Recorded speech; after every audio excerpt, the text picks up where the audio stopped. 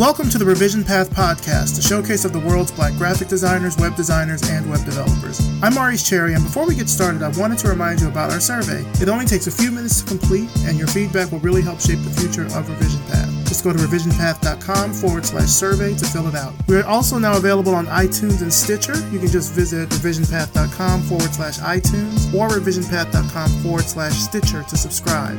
Make sure to rate us 5 stars and write us a review as well. The more downloads, subscribers, 5-star ratings, and reviews that we get, the more we can get the word out about the show. This week I talked with Catt, a UX designer and developer in New York City. Here we go.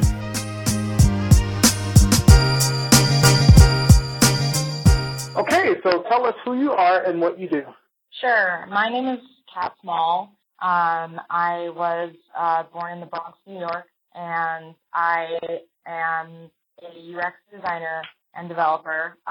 Currently, I work at Bedrock Media Ventures, which is a small, sort of startup that does a lot of media production stuff, and they make a lot of videos, and we're building their content management system, and it's really just a really fun, interesting thing to do. You know, I've always loved making things, and web development has just made that so much easier. Nice. How long have you been with Bedrock? It's been about 8 months now, so pretty recent. I was previously working at NASDAQ OMX. I was working on their, what was it called? It was like their sort of like service suite for people who need to release press releases. So I was helping to design the system around that, and that was also really fun. Nice. How did you get started with technology? How did you what was the spark that made you decide this is what you wanted to do? Well, I've always actually had a computer in front of my face, an infant even. There are actually pictures of me and my dad, and he's sort of like sitting at the computer, and I'm in his lap, and we're sort of like just playing with it. And it was like the days of like the black screen and like Sabrina the white text. And there's also like my mom loves to tell the story about how my mom and I would just play this game where we'd like make train tracks in MS-DOS, and it was like totally ridiculous. But yeah, I mean, I've just always had this connection with technology, and so as I got older and I realized that I really liked to make art, technology just sort of like computers just became another way for me to do that. So when I was about 12 years old, I started creating these interactive dolls, and so I would go into MS Paint and I would create all these ridiculous outfits and stuff, and then I would go into this program that was like specifically made for coding these dolls, and I would just like make them for hours, and I would just sit there and write in this random scripting language that was created by someone in Japan, and I did that for like 2 years, and I figured, I have to make a website for these. So I learned to make a website when I was like 12 years old, and I also obviously messed with like AOL Home and stuff because everyone who was like 6 years old and had a computer did that. But yeah, so I've just always been kind of attached to technology, and it's always sort of allowed me to be creative in ways that I would have never imagined otherwise. So I just always knew that I had to do something related to it. Nice. And it sounds like, and this is just based off of what we've got so far, that you kind of are involved in a lot of different types of not design, but you do design, you do development. Based on the research, then you also do some illustration. It sounds like it's good to sort of be a jack of all trades when it comes to this industry, because you can work in a lot of different types of fields, and maybe you can bring a different perspective to certain fields, right? Yeah, totally. I've always found that the more you can do, the more powerful you are as a person. And I'm also really impatient, so I hate waiting for other people to finish things so that I can actually move ahead with stuff. So anytime where that's ever happened, I've actually had to like learn how to do it by myself. And yeah, I mean, technology is just so empowering. And anytime that I look at someone and I say I want to know how to do that, I can just like find a way to learn how to do it and make it happen. So like even with making games, when I was a kid, I would like look at Japanese RPGs and ask like, how can I make one of these? And I went online and found RPG Maker. And when I wanted to learn how to make a website, at the time they had like tutorials and they were accessible. So, I would use those and then like books and just figure it out. But, yeah, I mean, technology is just great in that there's like always a way to figure out something that you want to do. And sometimes that's not really possible with a lot of other things. So it just makes every person feel like they're just really powerful, and it's really interesting to be a part of it. Yeah, I know that for a while in the tech and design industry about specialization versus, I guess, like being a jack of all trades. So there's this thing about should designers code, should developers design, that kind of thing. But it really helps, like you said, it really helps to have knowledge of both. Yeah. I mean, it's just like when you don't have to wait for someone to do something, it's just amazing. And also, like just being able to communicate with someone on their level and like understand what it takes to build something is great. And so that's the thing about like should designers code. I mean, I'm always gonna have that bias of like I know how to code, and I feel like everyone who makes stuff for like a technology platform, like if you make something for a website, you should at least know how that thing is made. So even if you don't write code per se, you should know at least like the limits and the logic of whatever, like the code that your project is going to be built in, because that's always going to help you. But honestly, I mean, today in this age rather, it's like there are so many companies that are like looking for people, and there's not enough people to fill those seats. And the more people that in America that know how to code, the more money we have to pass around within the United States. So, I mean, that's my other sort of like part of that answer is like, yeah, as much as we can like empower American citizens to code and make that money, I'm gonna just be like, yes, go do it. Nice. How is the I guess not even just design, but what's the creative scene like in New York with all the different talents that you have? How is the scene there? Oh, it's really interesting here. It's kind of cool because you're like in New York, everyone's just like doing so many interesting things. And it's funny because I have like a coworker who came here from Atlanta, and she was like, "Oh, I always thought I was really busy here in Atlanta, but then I came here and I realized that like everyone is ridiculously busy, and now I find myself having all these crazy things to do." And I think like just being around so many other people who are constantly doing amazing things just makes you want to continue and keep doing really cool things and just not stop doing it. So, I mean, it's awesome being born here to see like these different creative environments growing. I guess they've always been here in some respects, like, in the 80s and the 90s with like a lot of different tailors and stuff. That was the thing, and now it's sort of happening for tech and even for game making. It's getting really huge, which is really awesome to see happen because I love video games way too much. So let's talk a little bit about video games. I'm a gamer too. You also started a company called Brooklyn Gamery. Can you tell us about that? Yeah, sure.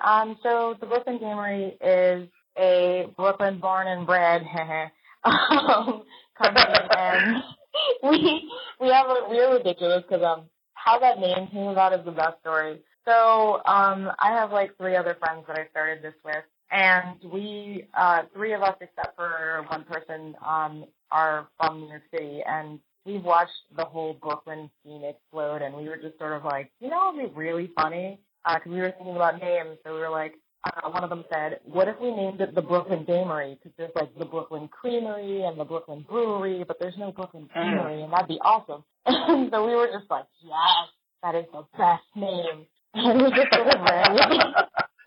And our slogan is handcrafted video games delivered straight to your device, and it's just perfect. And it's even better because we're, most of us are from New York City, so we can legitimately just say like, this is a legit born and raised in New York product. And we make a lot of cool games.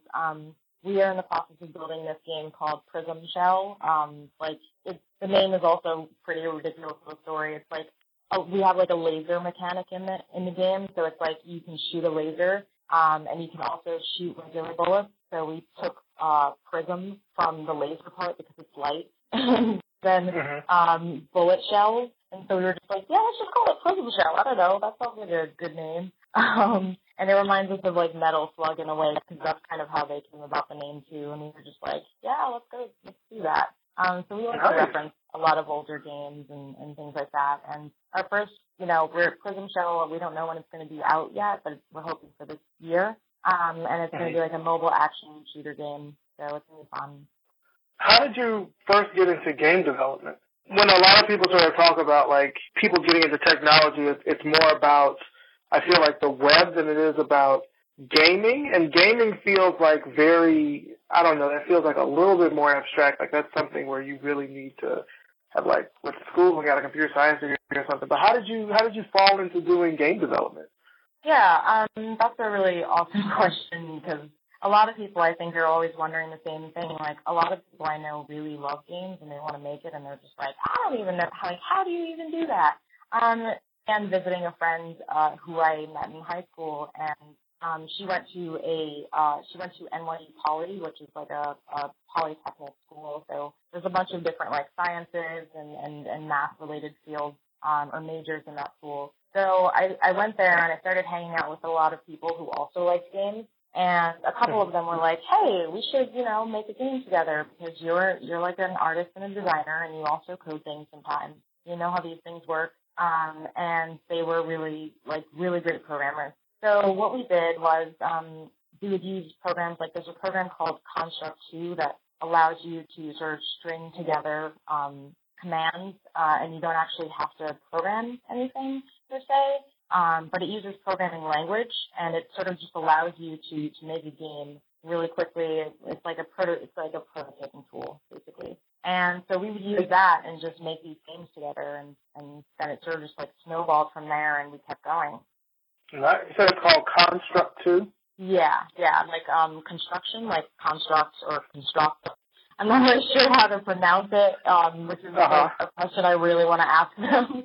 But yeah, that's one of them. There's a lot of programs that you can actually use for making games. That's just one of them. But it's really about just sort of making things and sharing them with people, because once we started making these things, like I have a friend named Arthur, and he kept doing that, and he goes to a lot of events for making games as well.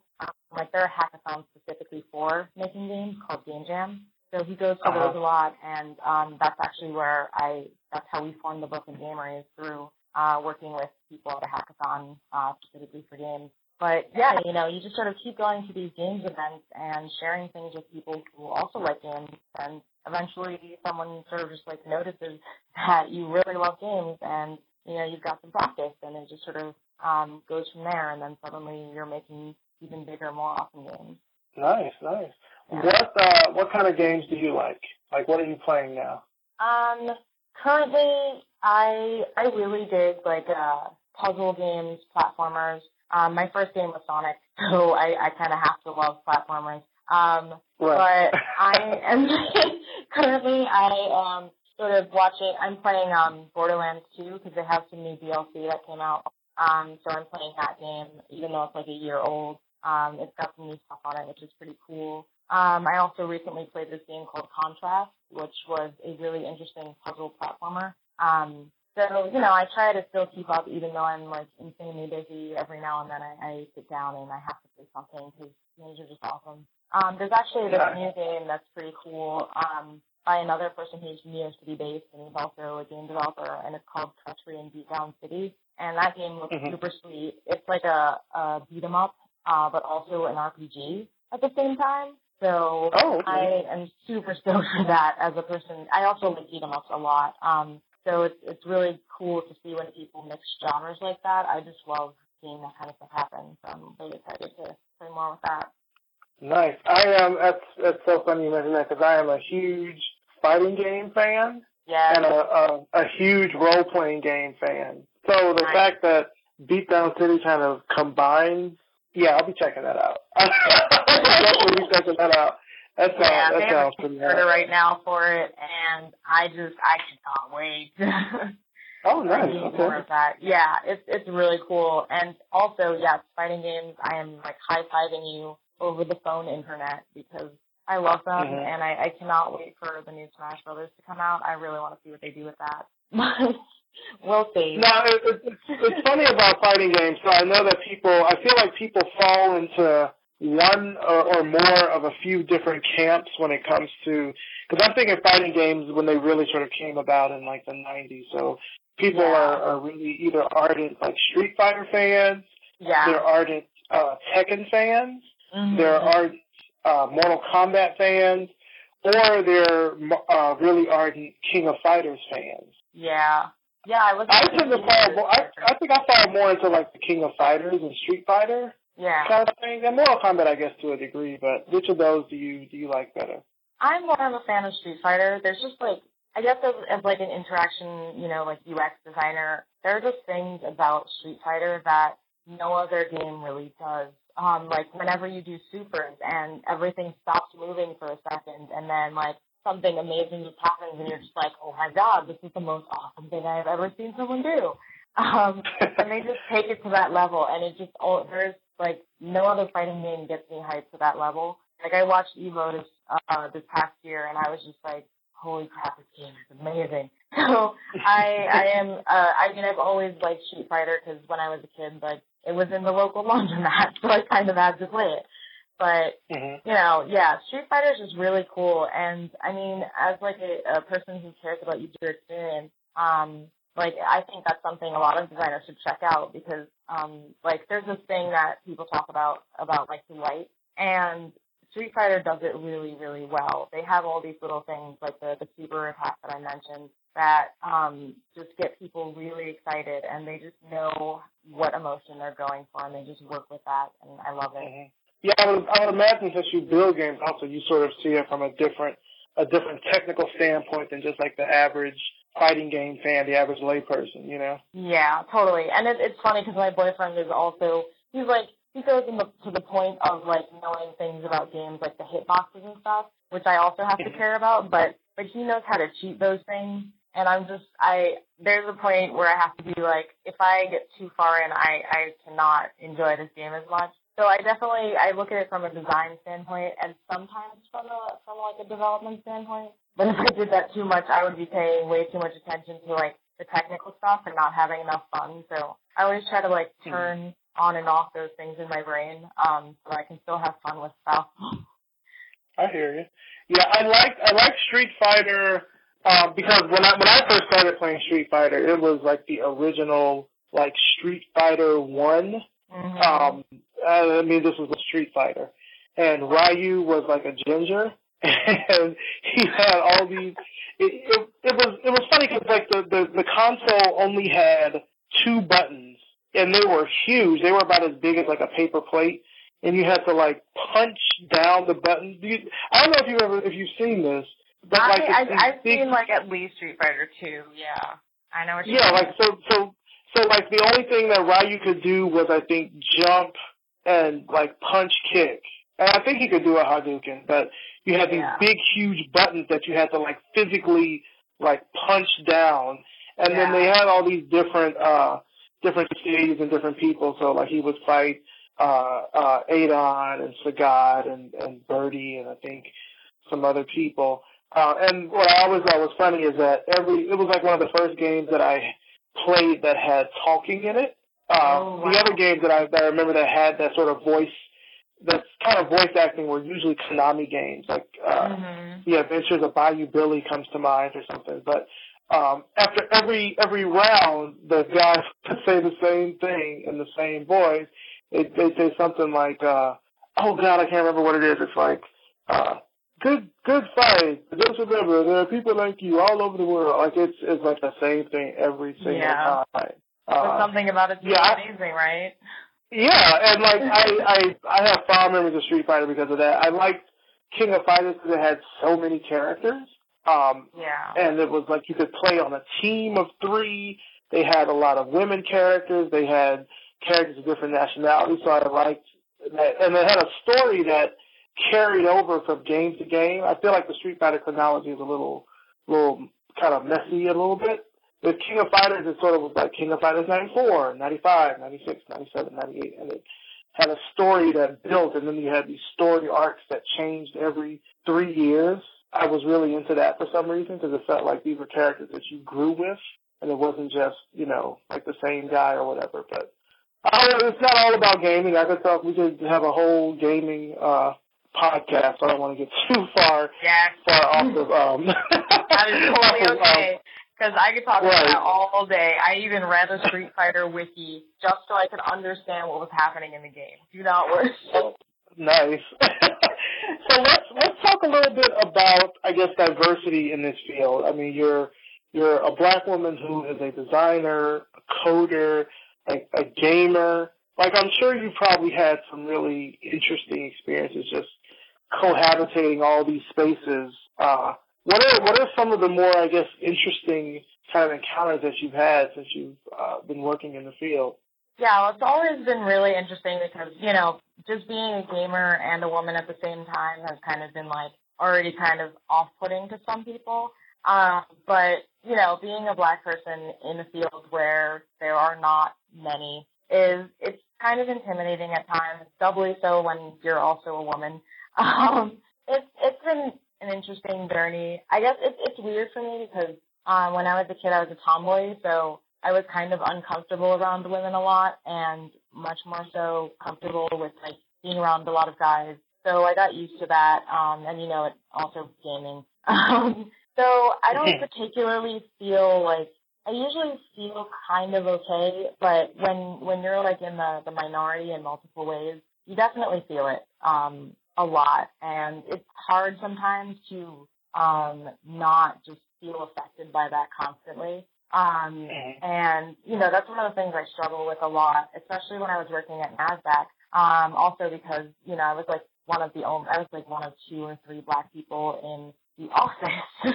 And like, there were like 3 black women actually. I think there was like 1 black guy, and I was the only one who was like on the design team. And culture-wise, it was just very interesting. And I learned a lot about myself as well as other people. But it's just it's really it's hard sometimes. And sometimes I found myself like when I would go to certain meetups, I would sort of stand there and I would feel kind of uncomfortable because I would notice I was the only woman or the only black person, or sometimes even just the only young person in the room. And I would wonder to myself, is no one talking to me because I'm black or because I'm a woman, or is it just me that's pushing everyone else away? So one thing you definitely learn as a person who's a minority in tech is, you learn a lot about yourself, but you also sometimes have a lot of questions that are going to be really hard to answer if it's at all possible. So, I'm still, that's one of the things I'm still working on. But, hopefully, one of the reasons I am a teacher with this group called Code Liberation is because sometimes tech can be really uncomfortable for women. A lot of the times when you're speaking with men as a woman and you're in tech, you don't really know if they're speaking to you because they're interested in what you do or if they're interested in like dating you or whatever the case may be. So it can feel really uncomfortable. And one of the things we're trying to do is actually build a space that women can feel safe in, and, make things together and not feel like they're sort of being targeted for any kind of creepy thing.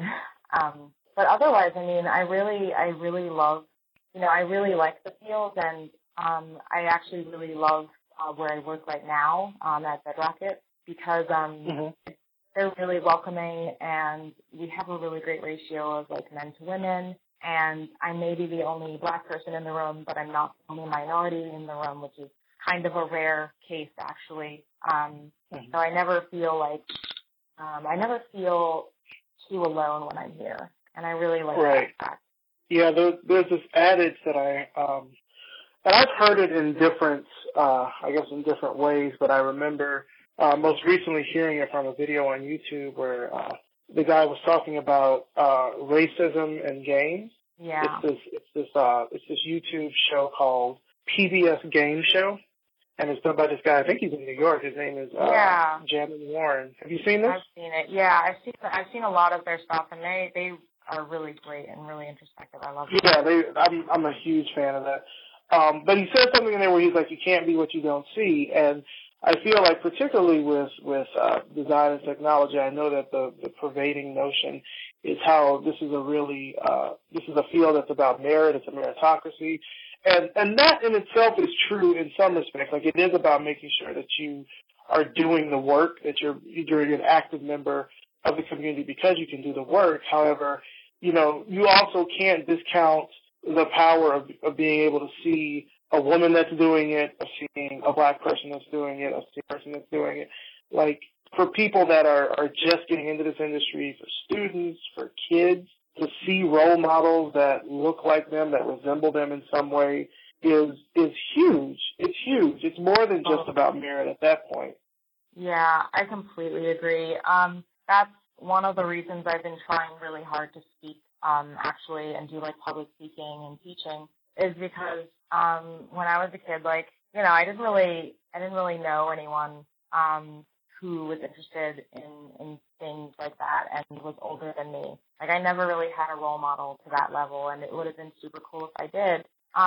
But I sort of grew up just thinking, like, my mom at that point was my role model because I didn't really, know anyone else who I thought was really cool. But, she always appreciated technology a lot, and she really encouraged me to do it. So just having her there to be so encouraging was really great for me. But a lot of kids don't have that, and especially a lot of, like, black women, I don't always know how much people expect of black women, especially, like, my cousins. I'm always, like, shoving them to do stuff because otherwise no one would be doing that. And, I'm trying to do that for other young black girls as well, and also young black boys because, if there's a black woman doing this, it's much more possible.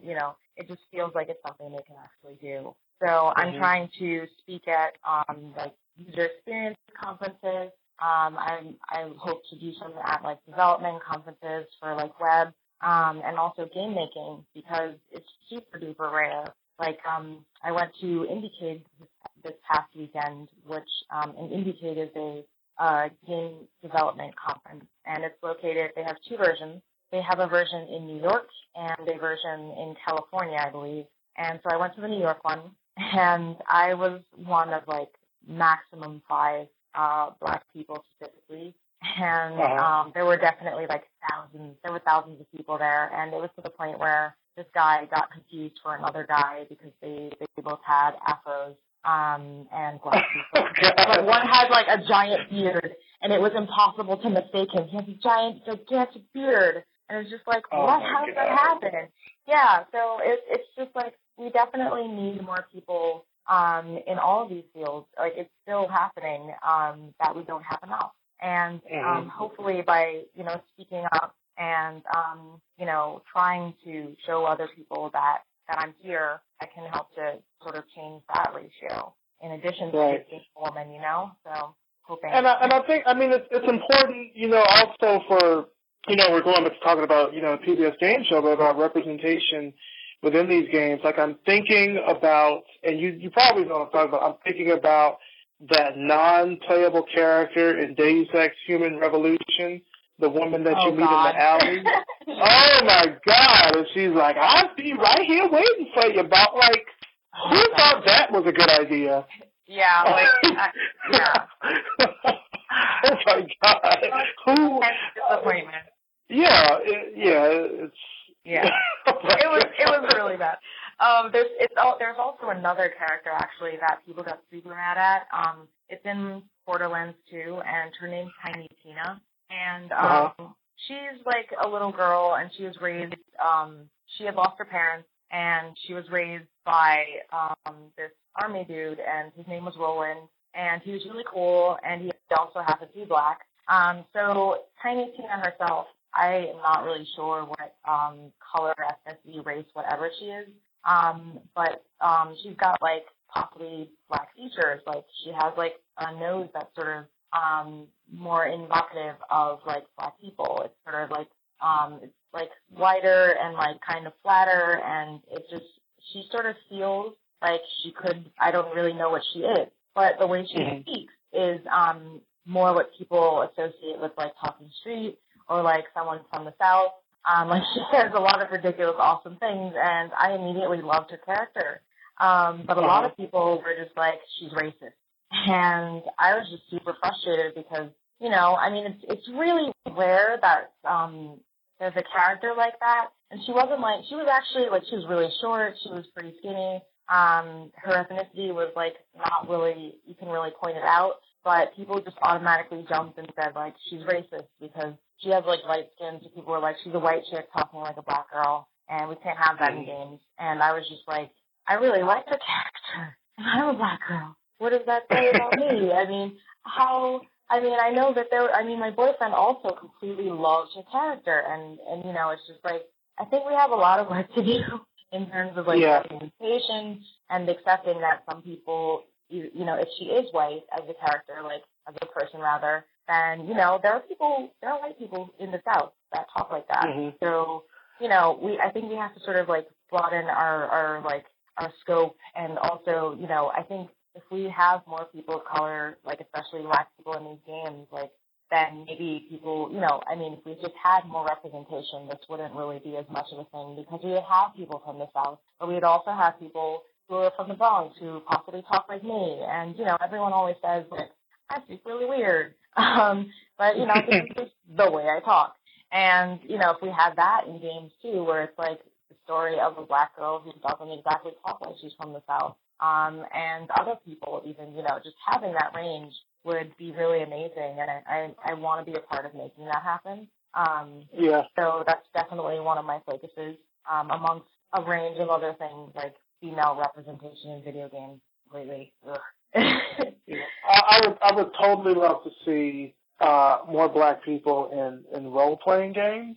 Yeah. Because I grew up, and I mean, I think as any role playing game enthusiast, they sort of cut their teeth on Final Fantasy. And I remember playing Final Fantasy, like the first one on NES, and I remember when Final Fantasy II came out on Super Nintendo, and I just fell in love with it. And you know, a lot of these types of role-playing games are usually always centered around this sort of European medieval motif, where you've got, you know, swords and armor and kings and queens and stuff like that. And Final Fantasy III came out on Super Nintendo, and I mean, I completely fell in love with it. I actually learned how to read music from Final Fantasy 2 and 3 because I would record the songs, and then I would transpose the music so I could learn, like, the notes and stuff. So when Final Fantasy 7 came out on PlayStation, I was so excited because I had just gotten the PlayStation. I was like, oh my God, it's Final Fantasy 7. It's going to be great. And there's a black character in it. There's a black male character, and he kind of, like, had the same build and stuff as my dad. I was like, yes, there's a black character in Final Fantasy 7. I'm going to buy it. I'm going to play it. And when I tell you, I was so disappointed in that. Like, why does he talk like Mr. T in this post-apocalyptic role-playing game? And, like, to this day, like, I can't even play through Final Fantasy 7. Like, it's my least favorite of the entire series. Yeah, every time I see it, I'm just like, there's just like a wave of disappointment that just comes over me, and I don't even want to touch Final Fantasy 7. Yeah, and I feel like, you know, they kind of, like, Final Fantasy had, whoever the bunny woman was, and I think that was in 12, I think her name was Freya, something like that. And then even 13 had, Saz with the afro and I was just like, I guess it's better. Stereotypes, but it's like, what can you say? I don't know. It's like, I think if we have more people who are actually black making these characters, then we get a lot less stereotypes and a lot of, like, actual human beings. I always think the problem is, like, they sort of go for the caricature of what they might have seen, whether it's on TV or if it's actually in real life, without actually realizing that these are real people with more than just one feeling, or, like, not even a feeling, but, like, their entire entity is not just sass. Like, there's something else there besides just a sassy person. And a lot of people don't understand that often.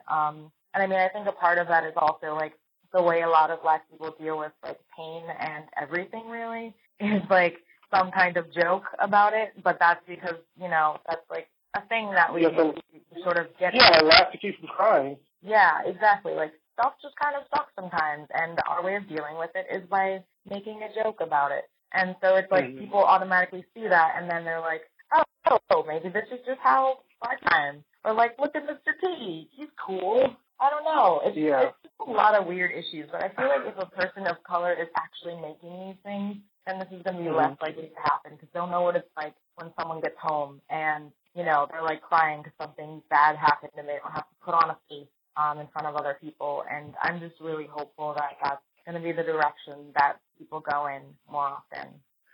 I feel like this also plays out in technology too. I totally feel like this plays out the same way in technology because, and I think mostly not design so much, but certainly in technology. So I don't know if you heard about this. This happened maybe about, gosh, when was this? I think this was like 2006, 2007 maybe. That was a while ago.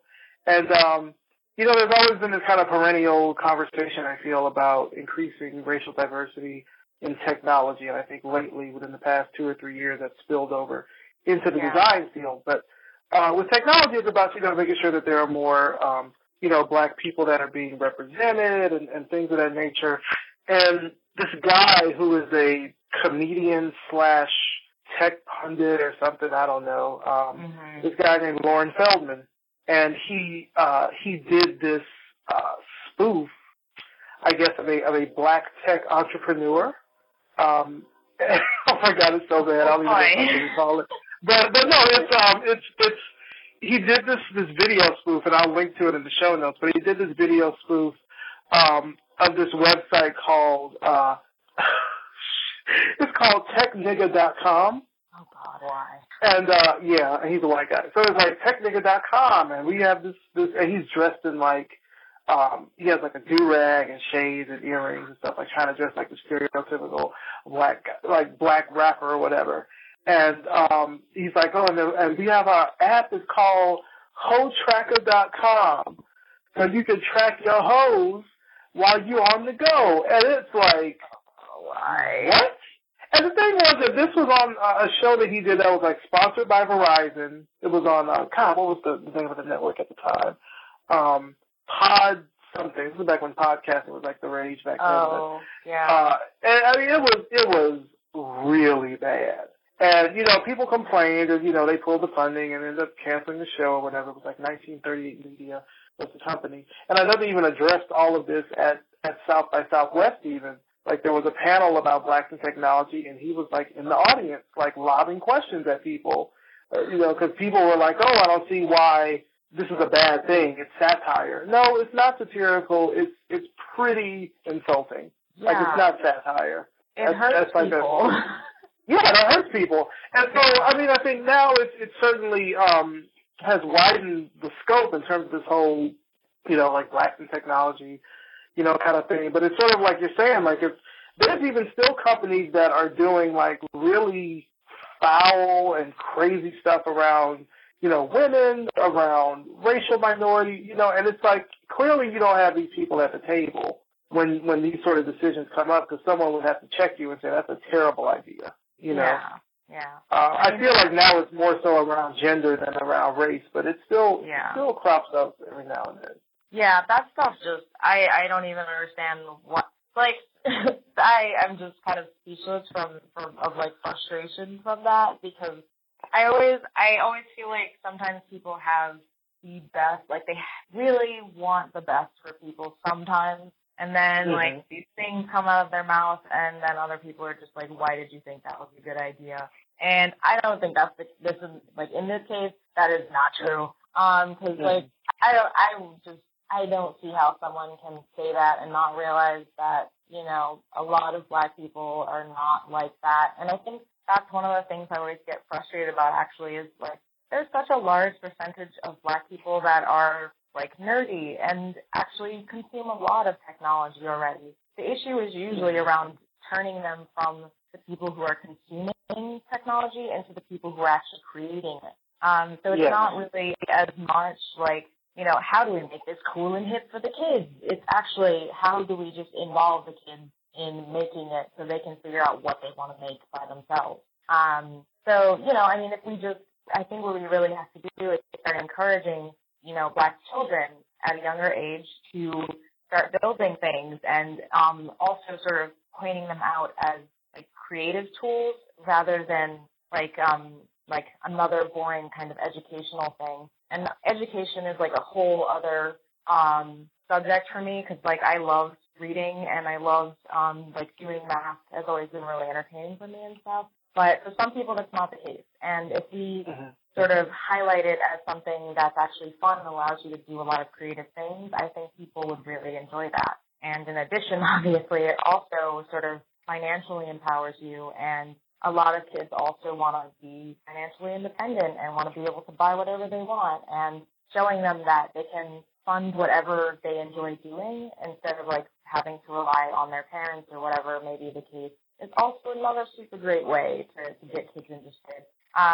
So I think sometimes we need to look beyond the sort of like stereotypical reasons why someone might be or stereotypical reasons why someone might not be interested in something, and really start to like figure out how we can start involving them in a way that's more comfortable for them. Because if I ever see anyone actually making a site like that, I will gladly fly to wherever the creator lives and punch them in the face.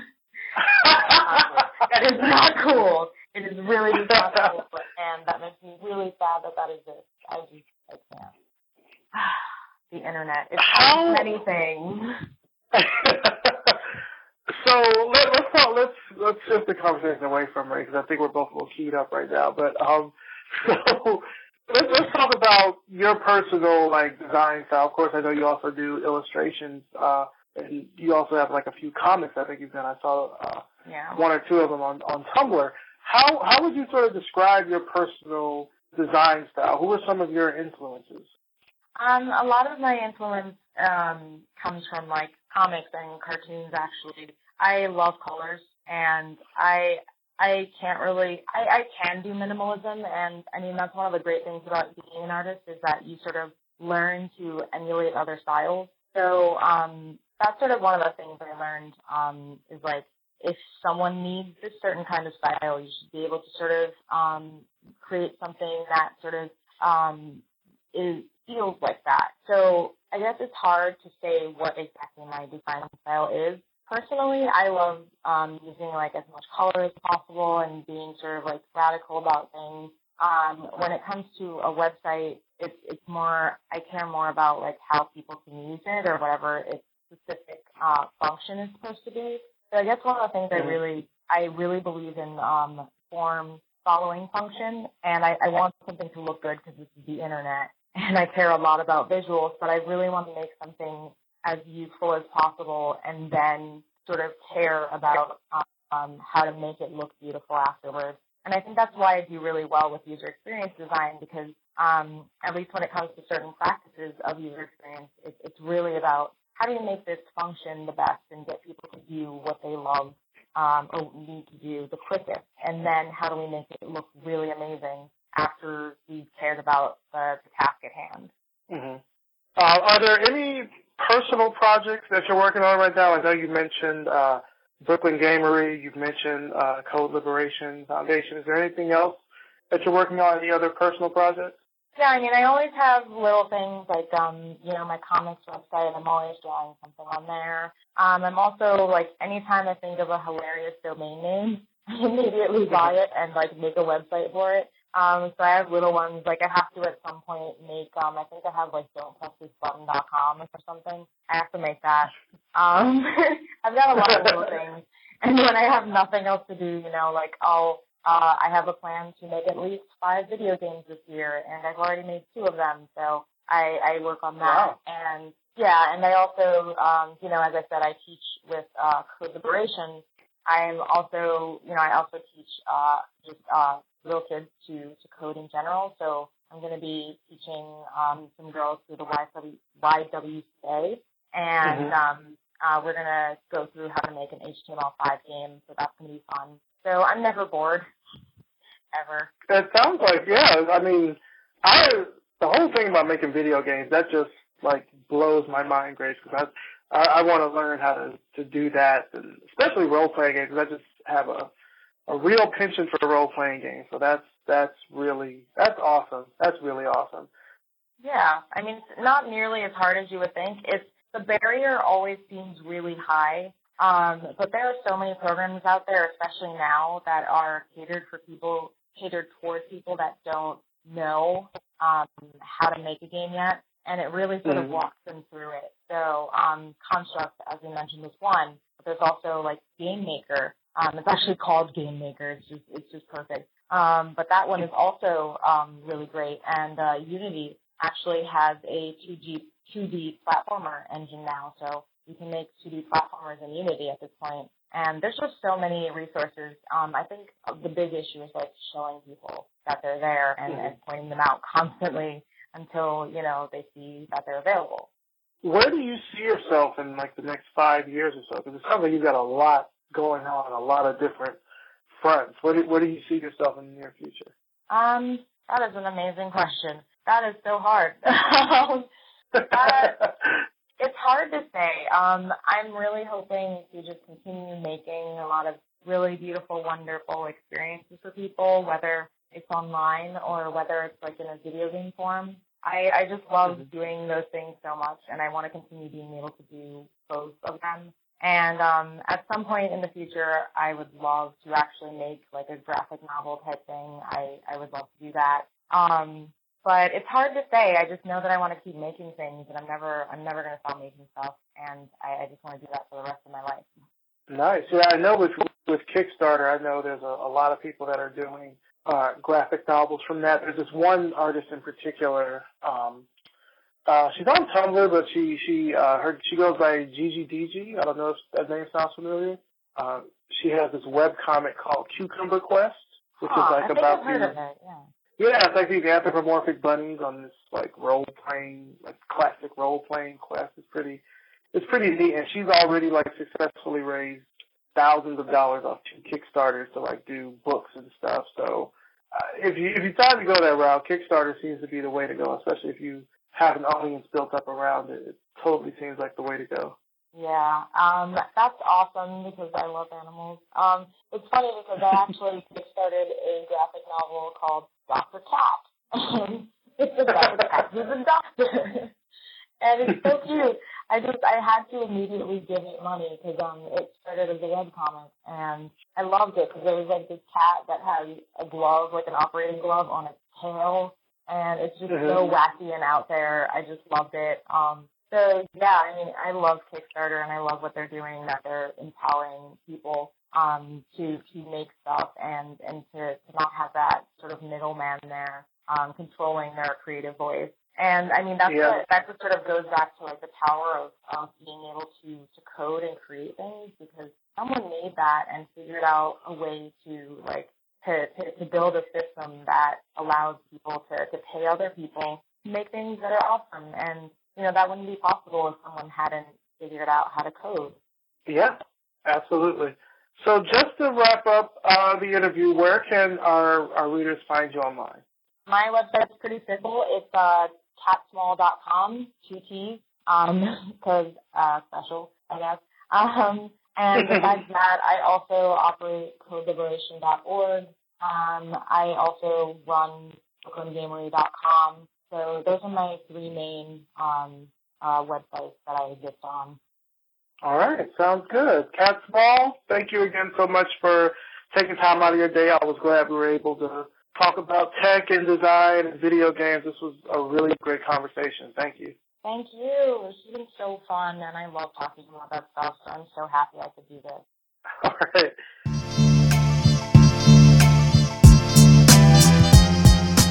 And that's it for this week. Big thanks to Catt Small, and thanks to you for listening. Don't forget to take our survey at revisionpath.com/survey and subscribe to us on iTunes and Stitcher. Revision Path is a 318 media project. If you like what we're doing with these podcasts, you can help sponsor the show. Contact information will be included in the show notes. Thanks again for listening, and we'll see you next time.